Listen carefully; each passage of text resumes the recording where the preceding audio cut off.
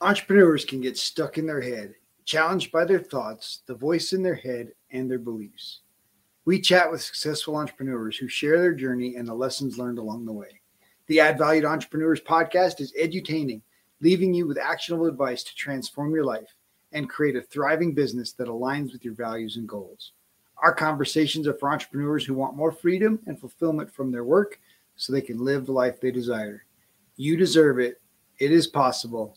It's time for you to add value. Today's guest, Dorris, is a mental toughness coach. Ultimately, he's in the business of success coaching. He helps people close the gap between how their lives are and how they want them to be. He started his career as a social worker working on the streets of Atlantic City, helping the mentally ill, drug addicted, and homeless populations upgrade their lives. Eventually, he created an internship with the men's golf team in Arizona, which evolved into a paid position as a mental toughness coach. Chris discovered mental toughness tools and has trained the minds of world-famous actors, NFL and NHL coaches, business executives, Super Bowl champions, and billionaires. And he says that he lives a work-free life because he truly loves what he does. Well, Chris, man, I appreciate you jumping on the show today. Thank you so much for sharing your time and wisdom with us. Well, I appreciate the invitation, Robert. Thank you so much. Absolutely. So obviously, I think you started in Atlanta, on the streets of Atlanta as a counselor. Well, it was Atlantic City, New Jersey. Oh, I was close. And you got the first all letters right, the whole Atlantic City. So, as a social worker, clinical social worker, right out of college, took the job working with homeless folks and chronic schizophrenics and drug addicts. It was a rough deal. Wow, talk about leaning into the mess. No kidding, man. It was a hell of a you know what? In retrospect, perfect foundation for the rest of my vocation. I couldn't have known it then. I just took it because it was available. Sure. And it involved serving humans. Those were the metrics. An available job, but it's in service to humans. I understand entirely. So I have a bachelor's degree and a master's degree, and feel like neither one of those have done anything for me compared to actual ministry and being a part of people's lives. And like I said, leaning into the mess. Yeah, I hear that. Absolutely. Yeah, there was a woman one time asked me, I told her, we were at a dinner function and she was asking me what I do for a living. And my answer at the time was, sometimes I get playful with my response to that question. And at that time, I actually said, I am Viagra for the mind. But I was sitting around a bunch of geriatric people and realized that was probably not the smartest response, given the context. So I quickly replaced it with saying, I'm a life coach. Nice. And I help people close the gap between how their life is and how they want it to be. I left it at that. And then she asked this brilliant question. It was just so sweet because she was curious. She was simply curious. And she said, oh, wow, how interesting. What qualifies you to do that? I thought, what a beautiful question. And I said to her, can I tell you can I start my answer with what doesn't qualify me? And what doesn't qualify me is my bachelor's degree in psychology. I basically said to her exactly what you just said. What doesn't qualify me is my master's degree in counseling psychology. What doesn't qualify me or being an author and a speaker and having a podcast and all that. What doesn't qualify me are all the jillions of personal development books that I've read. What doesn't qualify me are all the countless personal development workshops and retreats that I've attended around the globe, having worked with people like Deepak Chopra and gone to South Africa and having worked with shamans. That's all really powerful stuff. But that's not what qualifies me. What qualifies me is my love for people and my passion for serving them. Oh, that's so good. Yeah. Yeah. I mean, it really is. It's a willingness to lean into the mess because by our nature, I think we avoid the mess. We avoid people's issues. Like when we ask our coworkers or friends, how you doing? Our expected answer is, I'm good. Thanks for asking. And we move on, right? We don't expect them to say, dude, my life is blah, and I need help, and I just want somebody to talk to. And are you going to stop right now and have a conversation with me? It's so funny. That reminds me of two things. So one, is my former business partner and current soul sister and colleague and dear friend, Dr. Allison Arnold, or Doc Allie as she goes by. When we started our business together, and when I got into sports psychology out here in Arizona, it was called Head Games. And she would walk into the office and my door was open. She would come in, plop down. And the way we greet each other is always has been and continues to be, dude. So we just say dude to each other. Then she plops down into the chair. I'm sitting at my desk. She's sitting right straight across. And I go, how you doing? And she would always go,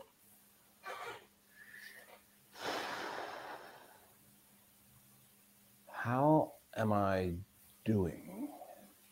Like I'd asked her, what's the meaning of life?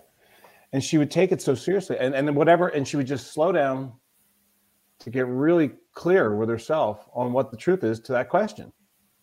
And then whatever it was she would say, she would go, I'm freaking pissed, if that was her truth. Or she would go, you know what? I'm good. Or if it was true for her, she would say, I'm amazing. And whatever the truth was, it was really, I just love watching that. Absolutely. Just watching her slow down. And then the other thing it reminded me of is a former golfer that was on the Arizona State men's golf team that I coached for 11 years. He's from Sweden. Jonas Rundquist, huge guy. And whenever, people would say, how are you? And, they're walking by each other and he would stop as if that was like, hey, can we have a conversation? He would go, okay.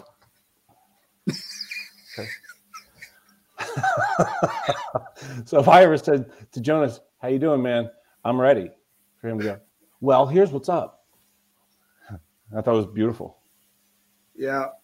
Well, I love you demonstrated something in there that was really cool. And a lot of people don't understand the power of that. And that Dr. Allie, is that what you call her? Yeah, Dr. Allison Arnold. Yeah. So when she sat back in the chair and did that physiological sigh, is so powerful.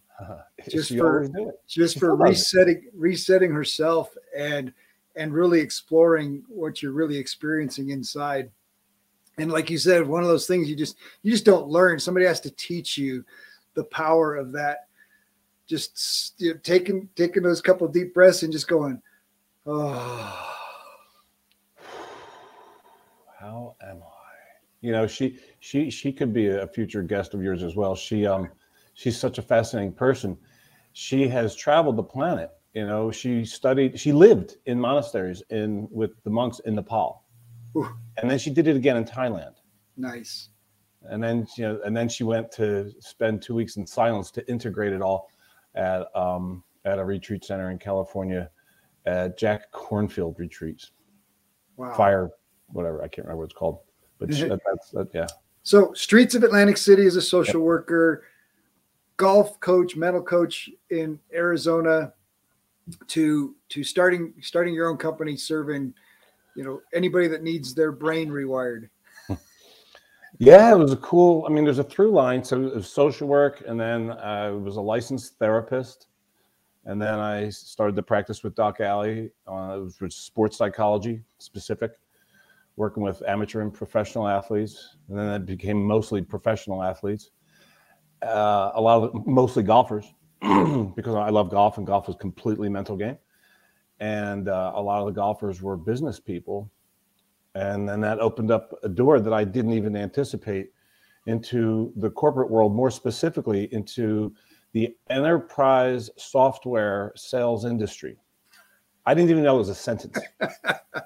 It's just selling huge packages of software to big companies. So I'm helping these people now. 90% of my work is helping salespeople and sales team leaders strengthen. What you said, I think you said it before we started recording, teaching people what we didn't learn in school. Right? Like we all had gym class. Everybody had gym. Physical education, phys ed. Everybody had that all the way through. To have us be crystal clear on the value of being physically active or fit. But where was the class that taught us how to have mental fitness? Where was the class called emotional mastery, or the class how to become a thought warrior, or the class on how to practice responding to all of life with enthusiasm. Well, and then communication or relationships, Yeah. right? Like how to actually interact with other human beings is not a class. They just assume you're going to figure it out in middle school. Mm-hmm. And we all know how well that goes. Right. For most of us. Yeah. Absolutely. Yeah. The school system teaches us what to think. It never teaches us how to think. Oh, that's a good one. I like that. Yeah. Wow. And it's disappointing. That's really good. I'm stealing that. You got it. It's yours. Thank you. Yeah. And then that emotional state, right? State management should be a class. Like 100%. Yeah. 100%. Because what we learn, and we don't learn it in a class, but we learn it in life, is how to be victim to circumstance, how to permit the outer world to govern the inner world. So the mantra for that is the outer world is a reflection of the inner world. So whatever I've got going on in my life is the direct result of what I've got going on in my mind. If I have chaos in my life, it's because I have chaotic thinking. If I have abundance in my life, it's because I have abundant thinking. If I have both, it's because I have both, which is probably true for most of us. So good. Yes. We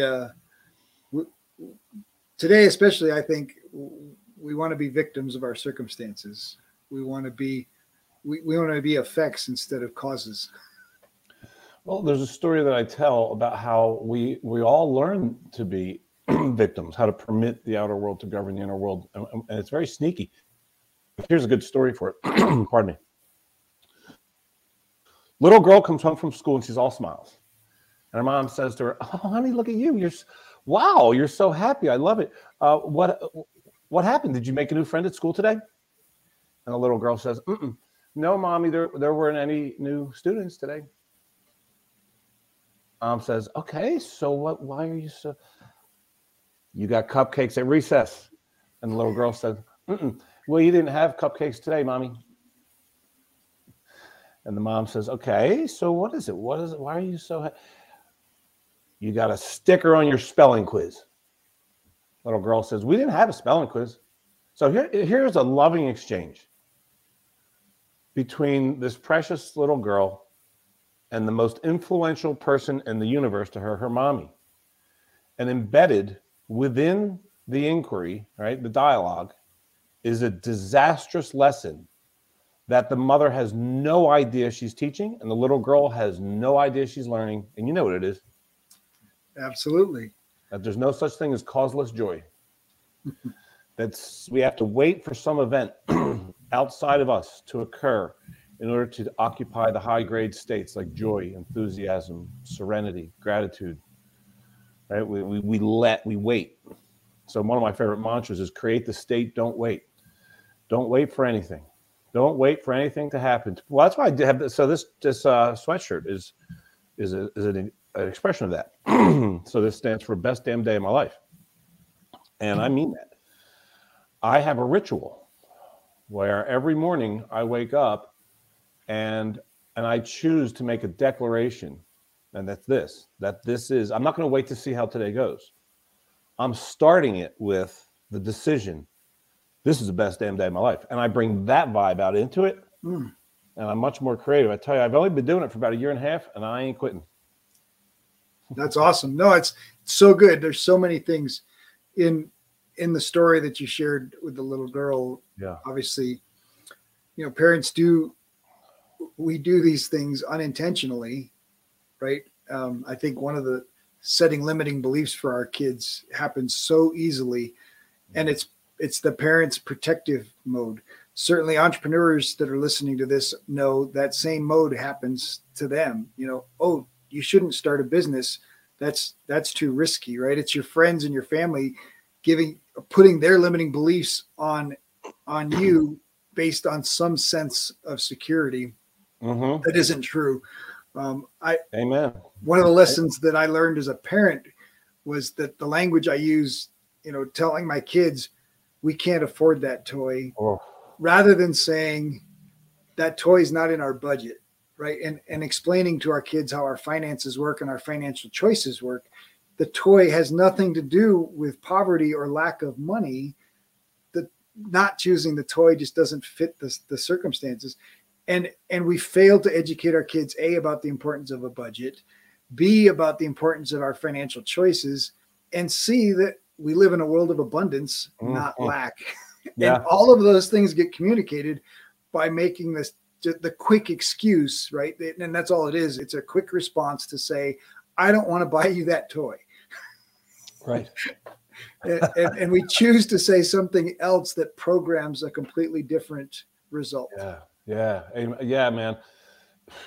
So I talk about that phrase a lot in my coaching and my speaking. It's never true. Right. I love what you're saying. It's like, it's a learned response, and it's purely based in scarcity thinking, which is complete nonsense and it's not reality. It's a low grade interpretation of it. And it's a powerful lesson. Yeah, my family, that was a very, very frequently uttered phrase in my family. I can't afford it. And I learned a lot of limiting beliefs about money that I'm still unlearning. Me too.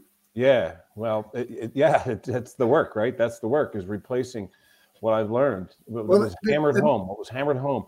The phrase, I can't afford it, is never true. It's never true. It's one of two things, I think. It means, one, this thing isn't really that important to me, and I'm just not saying that. Or I think even more frequently or more often, it really translates into, I don't believe that I am resourceful enough to go create the resource for that. Oh, so good. Yes, yeah, absolutely. I told myself a million times, these are two of my former coaches, and their names, this is Steve Hardison over here, and this is Steve Chandler over here. And Hardison actually coaches Chandler. I worked with both of them. I told myself for 6 years that I couldn't afford him. He's very expensive. They're both, these are like two of the master coaches of planet Earth. And I told myself for 6 years, I'd love to work with Steve Harris, but I sure can't afford that. And I said, at one time, I remember exactly where I was. I was driving. For some reason, I was in downtown Central Phoenix. I was at a corner of Thomas and 7th, which is just weird. But and it's not weird at all. It's actually cool, because it's one of those moments in life that etch, into your memory. And I said, God, I'm never saying that again. Oh. And then I went and did what it took to create the entrance fee. Nice. Yeah. It's so powerful. And the sad thing for me is, my dad planted some of those limiting beliefs, and they're completely unintentional. Yeah. But my dad's personal behavior, he was saving 30%. He was setting aside. He retired with more than $1 million in his 401k, and so he was doing the right things, but his language was still programming the wrong lessons. It's so sneaky. I love that story about the little girl. We're learning limiting beliefs even in the middle of a loving exchange or dialogue. And without the education, right, that we're talking about, without the classes on how to even examine that, like how to have like fear be a trigger, like have the low-grade emotions be an alarm clock, right, to alert us to go, oh, check your thoughts right now. What are you believing right now that's not true, that's having you feel so poor? That's the practice. So much power. Yeah, we're taught to either, on one hand, bottle up the emotions, right, or hide the emotion, right? Try to change it, right? Anger is bad. You can't experience anger. If you're a man, you can't experience sadness and cry. Right. So you bottle those up, and you cram them down and ignore them, rather than saying, what is this emotion telling me, and how can I experience it to its fullest, and how can I express it in a healthy way that serves me, rather than bottle it up and hide it, because we don't want to and we end up putting on these facades that don't allow us to be our authentic self, because we're told no one wants to see your authentic self. Yeah, and then top that off with even more, which is I really believe that we spend an enormous amount of time in unnecessary suffering. Absolutely. Right? Like, yeah, it's one thing that we've learned that we shouldn't, that we're inadequate, so I don't want to admit that or express it. But then on top of that, it's like, well, is it even necessary in the first place? Like, so much of our suffering is due to just crappy thinking, like really, really has nothing to do with reality. It's just our low grade interpretations of it. I love sadness. I think sadness is sweet. I don't only want sadness, of course, but I love the contrast that it brings to joy. So sadness is a beautiful thing. Suffering, not so much. Well, you know? And I think as a culture, we celebrate suffering, right? We celebrate, I think we celebrate mediocrity.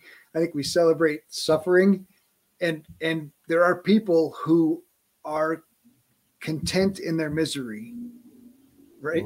Their misery becomes the thing inside them that they value the most. And so they can't let it go and they can't get out of it because they feel like that's the thing that gets me all the attention. So, you know, one of my favorite teachers from history, his name is Alan Watts. And my favorite phrase or quote of his is, each of us is an aperture through which the universe observes itself. Only the game that we're playing is to not know that. And then he goes on to talk about the ultimate game of hide and seek. And now this isn't like we're not being conspiracists here. We're not like saying that, you know, as humans, we're just this bunch of whack jobs. This is the human experience. We get to free ourselves from the conditioning of our past that would have us unnecessarily settle, struggle, or worse, suffer. But most of us haven't learned the how, like the mechanics of how to free ourselves from the conditioning of our past that would have me experience reality problematically as opposed to opportunistically and enthusiastically. And that's the work. And that's the work. And the work is fun. The work is exhilarating by paying attention to my moods. You know, the most fundamental practice in mental mastery training is, I call it catch, own, and replace. Right? Catching myself when I'm feeling unpleasant, taking ownership. And again, not that there's nothing wrong with feeling unpleasant. We just do it way the hell too damn much. Right. We do it when we don't need to be doing it. Well, we ruminate on it, right? So it's not only a trigger, it becomes our thought life, and we ruminate over the past, we ruminate over the things we have no control over, and we allow those things to continually repeat the suffering. Let me tell you another story about that guy, Steve Hardison. He does this cool thing every summer. He does a lot of cool things. And one of the things he does each summer is he picks a town in a neighboring state. He lives also in Arizona. He lives in the next town over called Mesa. So he'll pick a town, right? Like Santa Fe, or we'll go to Denver, or, you know, pick Salt Lake City or Tucson, or this summer he picked Santa Monica, California. He'll just pack his car up with a bunch of books and gifts that he's going to give away to people he hasn't met yet. And he's going to go co-create miracles with people. So he just gets a hotel and then responds to life and co-creates magic with people. And he documents it beautifully on Facebook. So it's really fun to watch. You know, he's post pictures, he gets to the hotel, the first thing he does, and he's having a talk with all the bellboys, and he's giving them books and getting their names and posting about them and pictures with them, you know, and bringing people's lives up. So he does this for like a week, right? And it's just super fun to watch. Now, this year, he's on his way home. He makes his last post and he goes, Top Hat Tour. That's what he calls each year. He calls it a different thing. He had a top hat this year for fun. His Top Hat Tour success and is complete. I'm on my way home now to go see my amazing girlfriend, who happens to be my wife, Amy. I love you. I'll see you soon, sweetheart. The post is over and like, wow, that was really cool. A few hours later, update. Apparently, Top Hat Tour not complete. I have a flat tire. I am 150 miles out, and I don't have a spare, so I get to create more miracles. Yes. That's his response. Absolutely. Getting a flat tire in the middle of the desert, 120-degree heat in June. His response is enthusiasm. And he goes, I get to call roadside or Porsche. He has a Porsche. That's why he didn't have a spare, because it's a tiny little car. All right, so he's just put it on top. Yeah. And that's what they would do in Africa. It would be right. So he calls up roadside assistance and he talks to this woman, and he's so amped up, and she thinks he's on drugs, which he is. He's on dopamine and serotonin, actually, the neurotransmitters that activate all kinds of creative genius. So, you know, he says, well, okay, so, and he's making her day because she's used to her job is to listen to people who are hating life in the moment. So she's like, "You're amazing." "So are you." He goes, "What are we going to do, Mary?" She goes, "Well, I'm going to send Marcus out there, and he's going to pick you up in your car with a flatbed." And he goes, "Oh my God, Marcus is about to have the ride of his life, and he doesn't even know it yet." And sure enough, that's what happens, right? So now I'm telling this story just like I am to you because it's a beautiful story, and it's really, to tell you the truth, it's what I believe we're working towards, which is what Byron Katie says: responding to all of life with enthusiasm. She says, until you're able to respond to all of life with enthusiasm, your work is not done. He actually coached her. This guy, Steve, I'm telling you about, coached her. It's very true. Coaches Oprah Winfrey's life coach, Elon Van Zandt.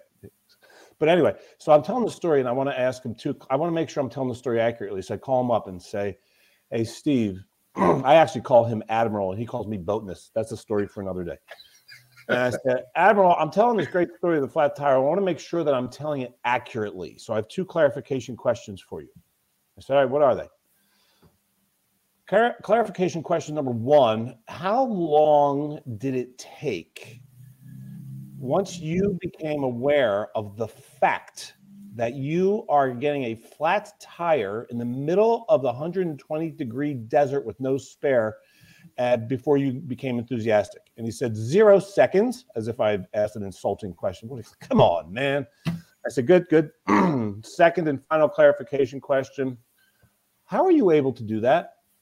And he said, years and years of practice. And it's practicing specifically what we're talking about right now, which is paying attention to my auto responses to reality and asking myself, do I agree with this? Is this the best? Am I choosing this even?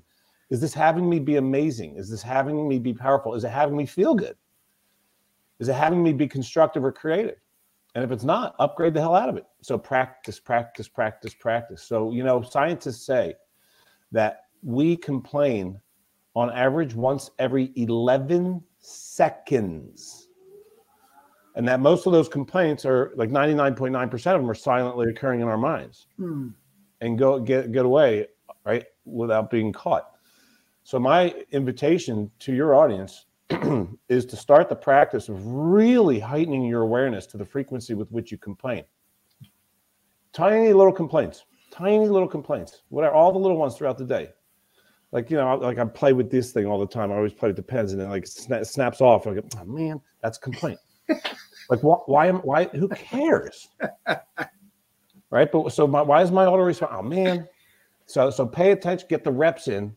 So pay attention to the frequency and see how many of those complaints you can catch and rewire your brain, reprogram yourself so that you become, your default response is the way it was before you were educated to experience reality problematically, and create some expression of gratitude or some enthusiastic response as a replacement, and get in thousands and thousands of those repetitions. So ultimately, your automatic default response to reality is at worst curiosity. You come out of the mall and your car is stolen. You go, did not see that coming.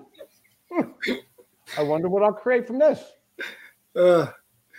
Yeah. That's so good. And that takes you back to the little girl, right? Because she was experiencing causeless joy. Yeah. And I think I literally just made a post right before we got on and talked about choosing joy, right? This is a time where a lot of people this time of year, can experience great joy, but there are people that experience sorrow. I saw that post. I saw it on LinkedIn. What if you asked yourself, right? Ask the question, allow yourself to experience just 5 more minutes of joy. And if you can experience just 5 more minutes of joy, why not more? Yeah. Why not? Why not more? Right. And I think, scripture, Jesus talks about, be like the little children. And I think that's one of those examples of be like the little children. Allow yourself to experience life without all the outside influence, right? And experience joy the way you were created to experience it. The coolest class I ever took at any level of education was one that was on death in graduate school. And there was a research study that they did with centenarians. In other words, people that, are 100 years old at least. So they're on death's doorstep. And mortality has a fancy way of clearing up our bullshit. So these people have no reason to, to lie. They don't give a damn. So they're just clear. And when asked, what would you do different? Looking back, what would you do different? Some of the one of the most popular responses, well, three of them were, I would take more risks.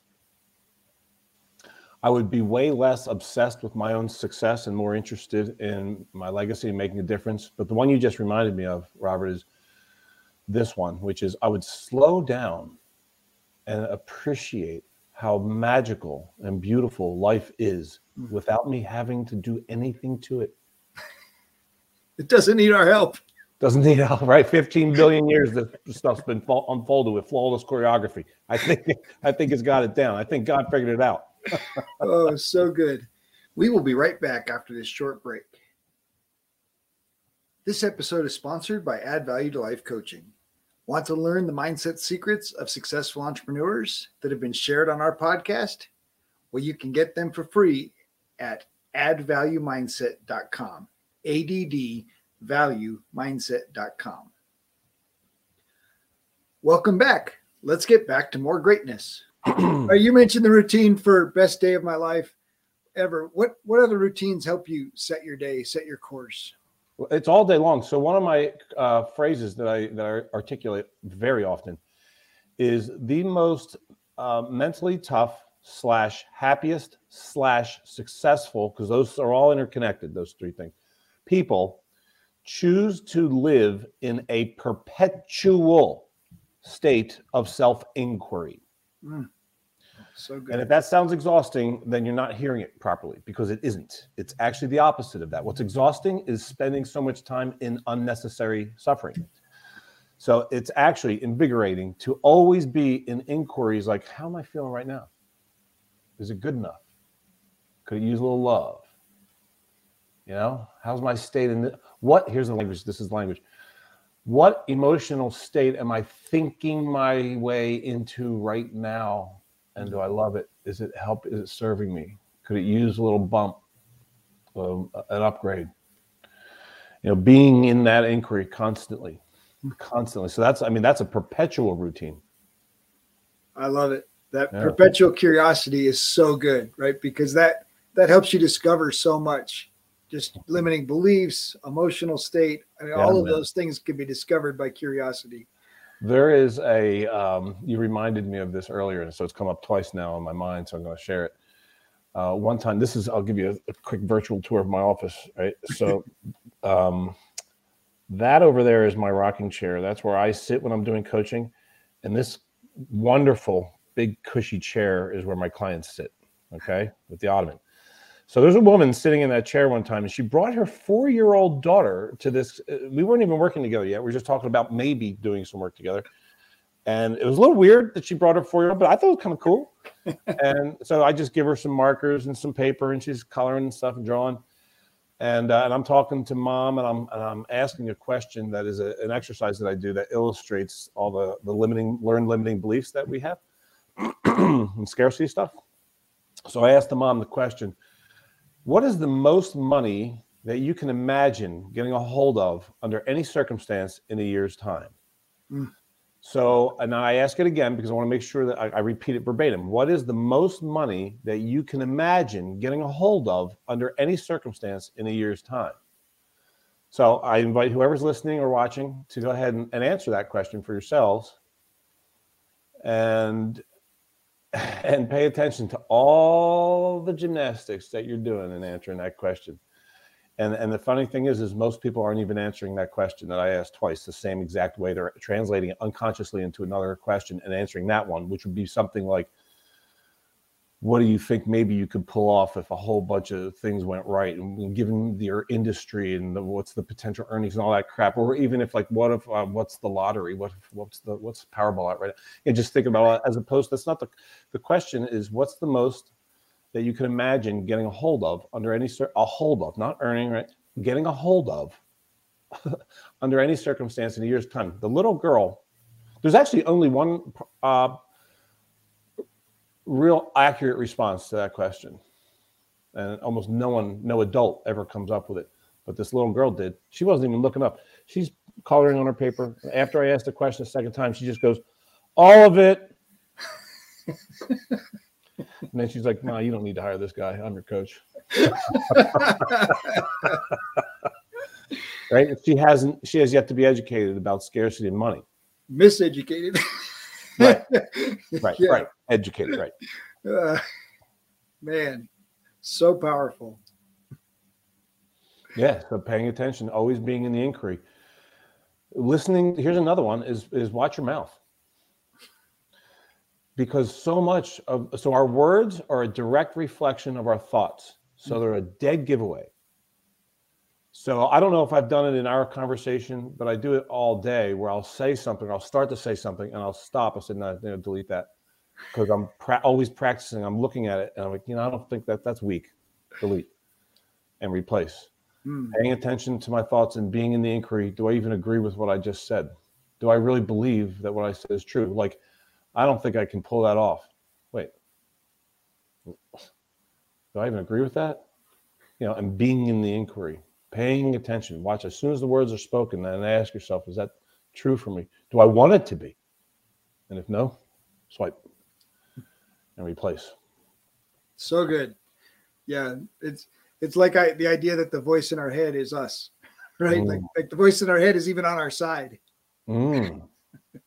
Right. That's good. I like that. So being able to talk to that voice or tell that voice to shut its hole because it doesn't know what it's talking about. Shut your pie hole. Exactly. we are not in agreement with what you're trying to put out there. So we are going to shut you off. I mentioned earlier that when I was talking about Stephen the Flat Tire, and I call him Admiral, and he calls me Boatness, and that's where it comes from, just because I love boats and all. But this is my personal declaration statement, and you don't need to be able to read it, but this is the product of a decade of work.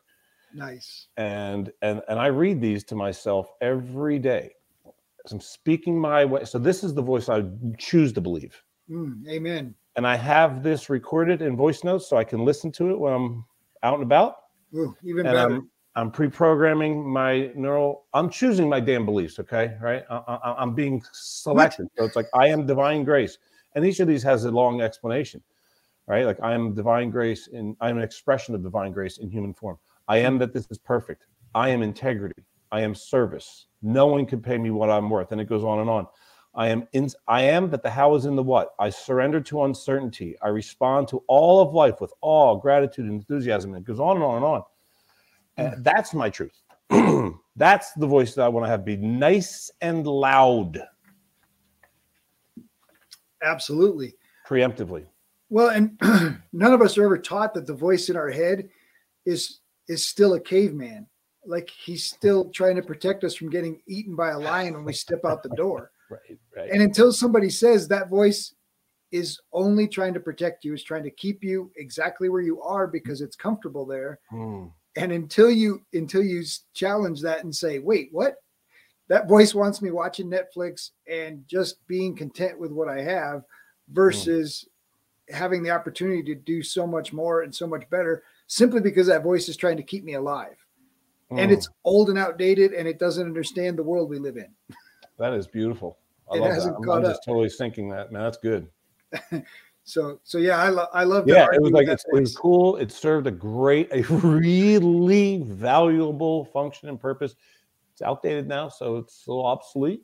So let's just pay attention to that. That's like we talk about, how we practice defending ourselves, right? From when we're being attacked verbally or psychologically, right? And we get really good at that. And it can serve a really good function. Like if we're in an environment, like, if your family's aggressive or your parents are aggressive with you or anybody, other role model, and you learned to defend yourself so that you could be okay. Survive. Survive. And yeah, right. Survive, literally. And so it worked, right? The defense, practicing defending yourself. But now we've got that skill set and we take it out into life, into circumstances where it's not useful at all. And somebody could actually give you a compliment or be looking out for you, but because you're hearing, because what you've practiced is defending, you're hearing something differently. You're experiencing it differently as if it's an attack, and then you defend, and it's just unnecessary. Well, and that goes even further because somebody can give you a gift. and you can refuse it because you don't think you're worthy, or you heard the wrong thing and they're saying, oh, you need this because you don't have enough yet. And this is putting you down, versus it's a gift that's lifting you up, and you're accepting it opens up the flow for that's beautiful. The circulation, and you're blocking it because you're not open to receiving. You know who you just reminded me of? Why? How do we even know each other? Oh, Mr. Berg. Berg. Yes, absolutely. Co-author of the Go Giver. Yeah. There's only a handful of books on my desk, and it's because they're masterpieces, and this is one of them. Yep. Yep. Well, Bob Berg. Yeah. I have his other one here. Oh, right on. Shout out to Bob. You're watching this, Bob. Love you, man. Thanks for the intro here. Absolutely. Well, you mentioned gratitude as part of that routine of your I am statements, and so let's dig into gratitude a little bit and how powerful gratitude can be in changing your state. Gratitude is one of the most, you just read my mind right there.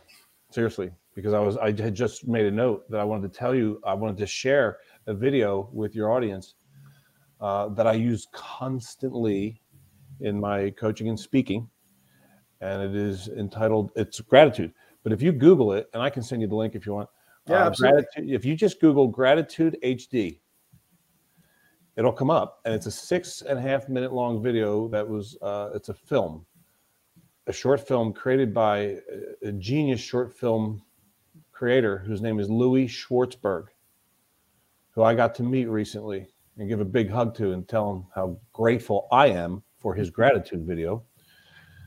And it was cool because I walked up to him. He gave a talk at an event called Summit in LA that I attended. And after he spoke, I ran up to him and I said, I love you, man. And he just said right back to me, I love you too. I don't know who the hell I am. I'm like, that's good.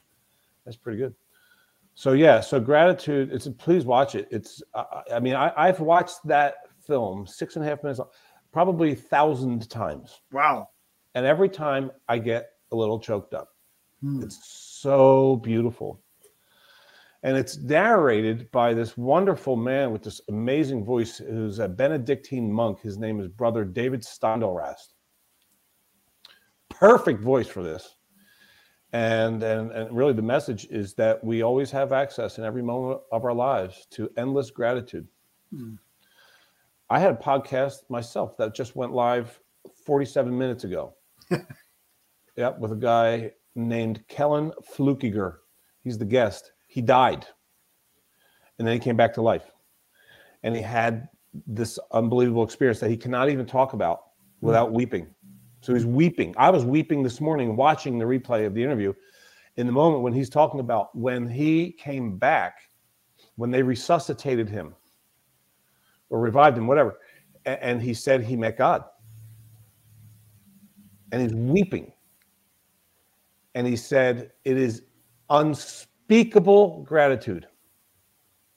Those are the words that he used to describe that experience. And he's weeping. It's so beautiful. So we have access to gratitude in every moment. Gratitude releases chemicals. We have an internal pharmacy. Absolutely. I spent a lot of time working with people who are diagnosed with and experiencing depression on varying levels.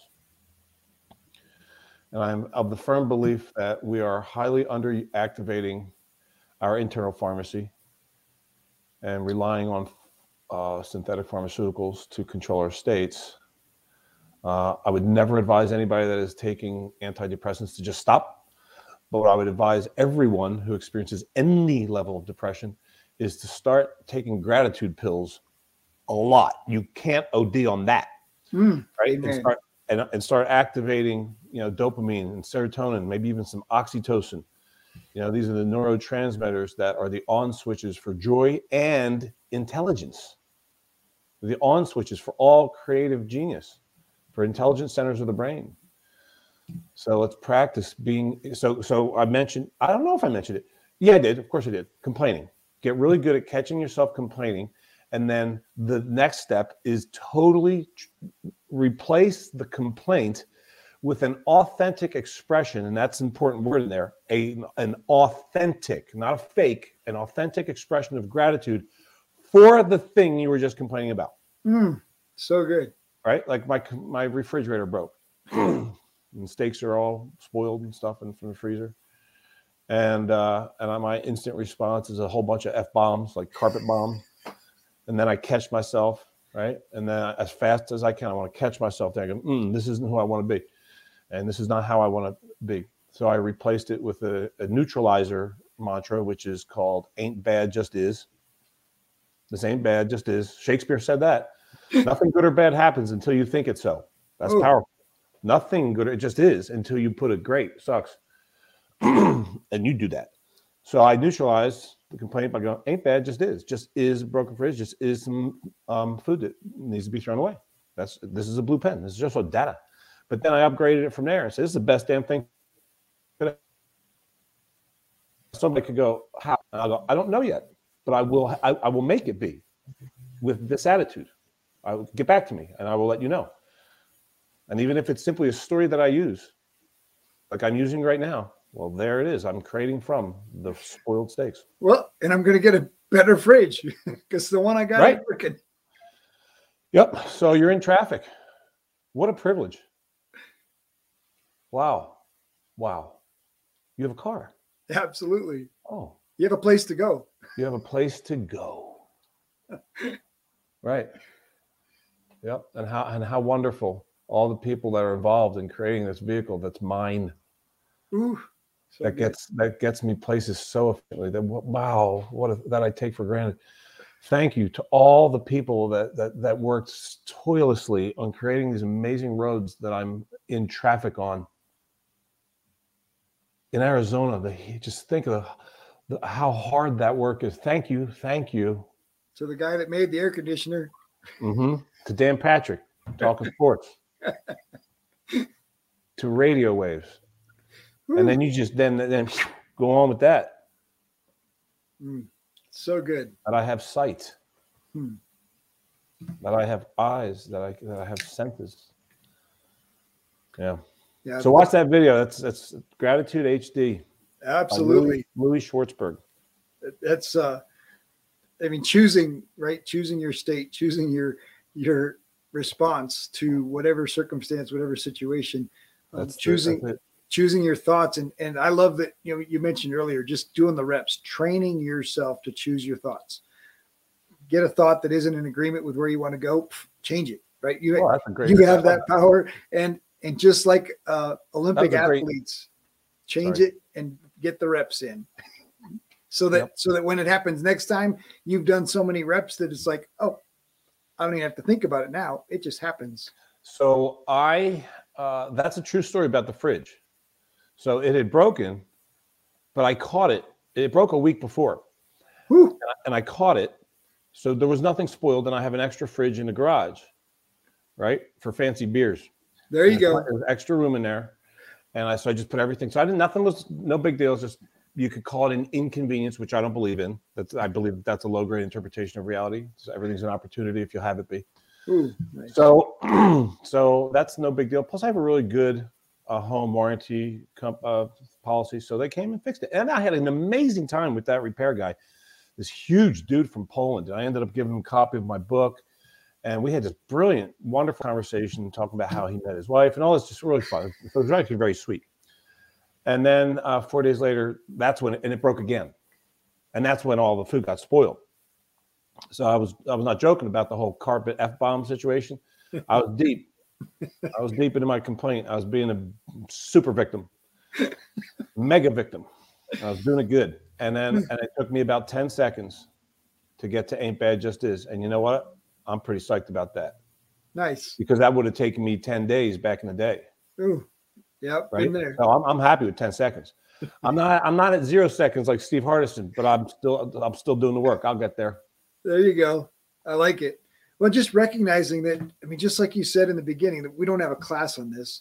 We know we go to the gym to work out our body, but figuring out these things about our mind and making a commitment to doing the work, right? I think it might be Edison, it might be Ford. One of those guys said, thinking is one of the easiest things in the world to do, but also the hardest. Right. I think it was Henry Ford. And the challenge is we're not taught to think, right? We just think that all that stuff going on up there is out of our control, and taking responsibility, taking 100% ownership for the crap going on between our ears, and then the crap that we let out of our mouth is not the cultural way, right? Like we're allowed to spout off without responsibility or consequences.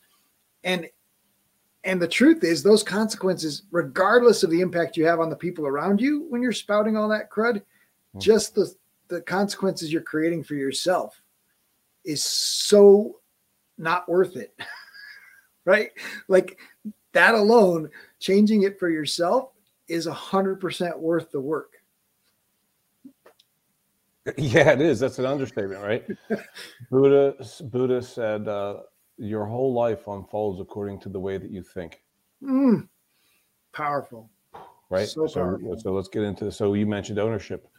So the most fundamental practice that I referred to a little while ago, catch, own, and replace. So I'm catching myself when I'm feeling uncool.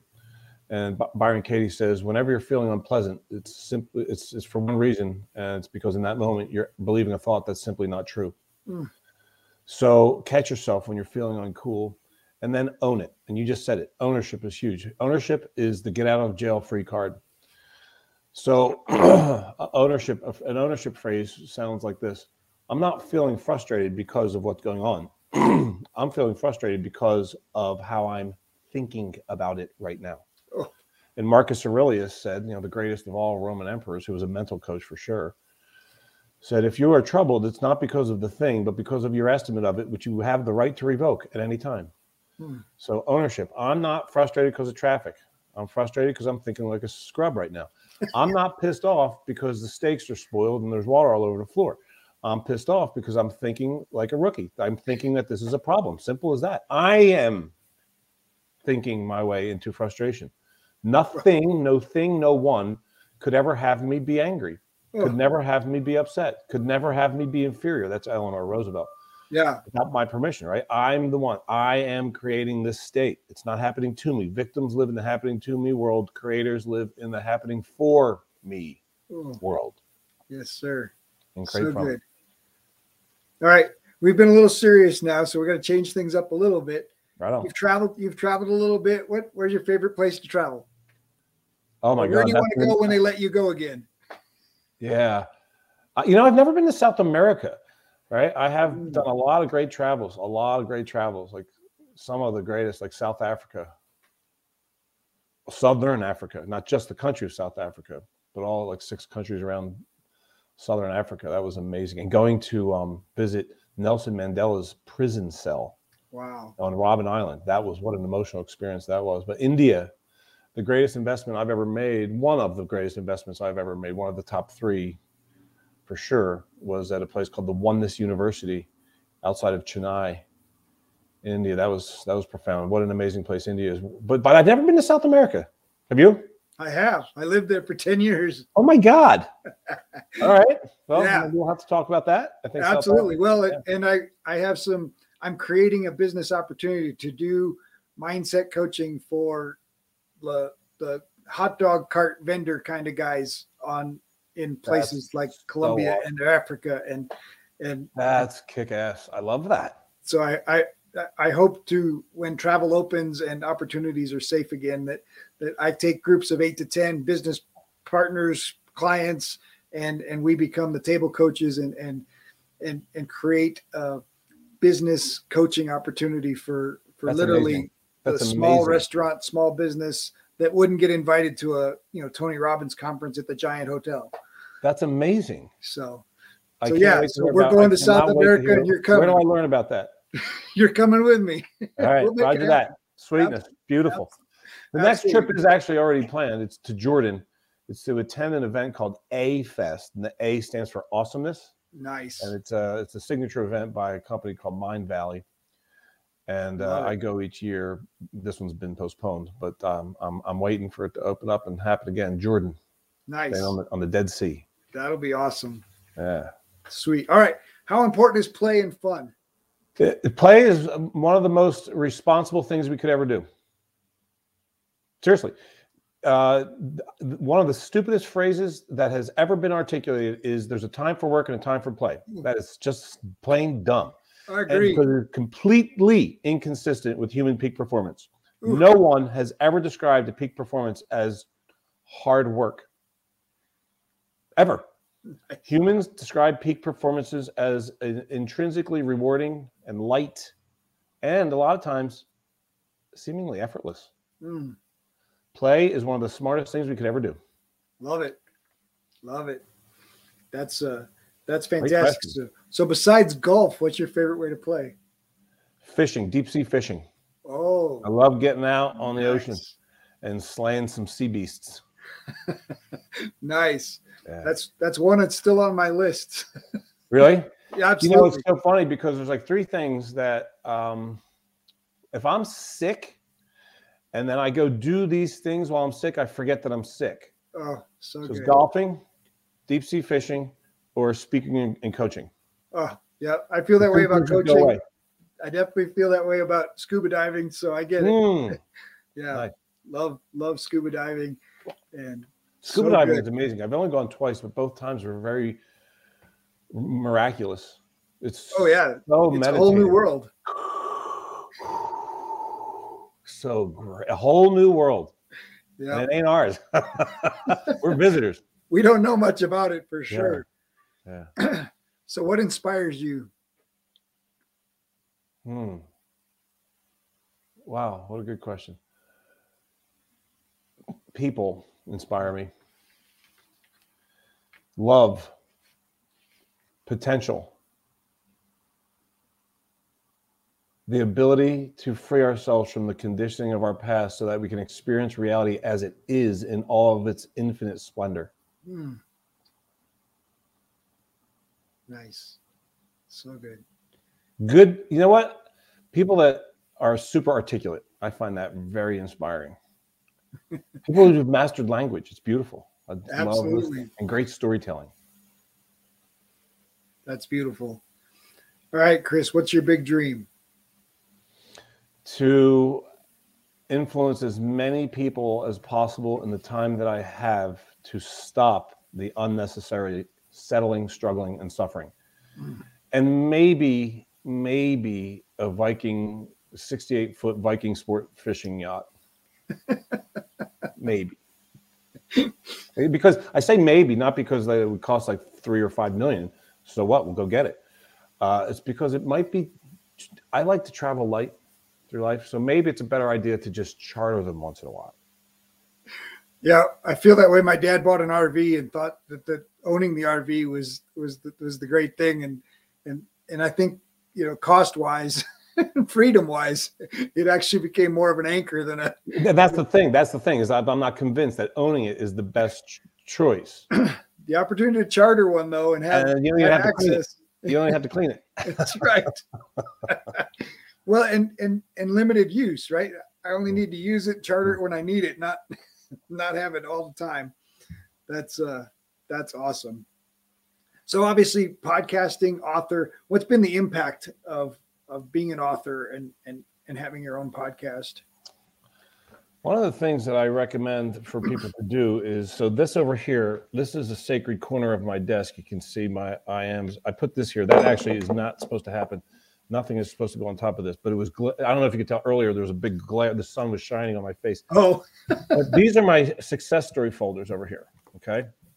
So I add to them all the time. And it's a smart idea to help, it's a tool to help me remember my excellence, which is a very important thing for me and for the people that I serve, for me to have no questions about my excellence and my competence. So I get a lot of feedback from my daily dose, which goes out every morning, a little mental toughness tip in 30 seconds or less, or from my blog posts or from the podcast or from the books.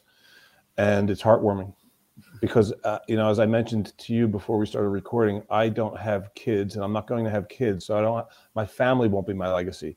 My content will be.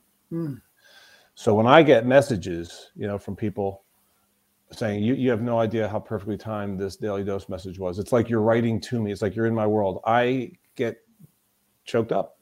Sure. You know, because that's it. That's the mission, to bring lightness of being to the planet. And that's evidence that it's working. And that's priceless. So good.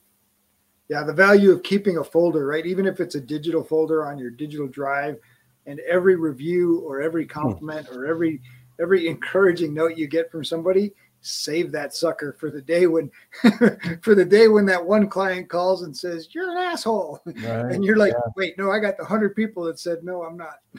Yeah, this has been growing for years, this folder. I mean, I'll show it again because this is really sacred, literally is sacred to me, you know. Yeah, it's so good. You know, and it doesn't have to be, it's like, it just be like the, you know, hey, CD, happy Friday, sir. Thanks for the boost of confidence yesterday. I crushed that meeting with the CIO and gave me a verbal commitment. Appreciate you, my brother. Nice. That's beautiful.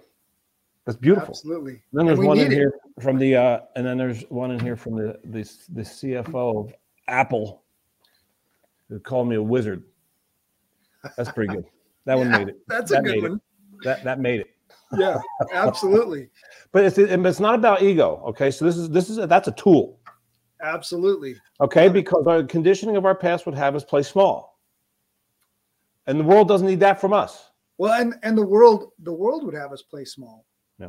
The world would beat you up if you let it. Like the world around us is designed to crush you like a bug and tell you if you don't buy this thing or you don't have this thing or you need this thing, this shiny object to make you better or make you worthwhile, or if you're not in our program, you're not worth anything. If you're not doing this thing right the way we do it, then you're not. Yeah. So we need it. You need to be able to have that encouragement, that pat on the back, that hey, your thing helped me. Like that's so good. David Goggins called it his cookie jar, right? Like he's putting those little notes in his cookie jar, and you know that guy's a beast in his world, and he still had a cookie jar, right? You need that cookie jar to pull that little note out like a fortune cookie and read that thing and say, "Oh, there it is." Right. I owe it to the people that I serve to have that folder right there in my line of sight. I love it. That's so good. I love it. Right next to your I am statements. Right so next to powerful. Sacred corner, sacred southeast corner of my desk. I love that. I was born in the southeast. I was born in Florida, so that's fantastic. There you go. That's as close to feng shui as I'm getting. Okay, fair enough. All right, you've just had coffee with an entrepreneur building their business, and you're going to leave them with Chris's words of wisdom. What would you share?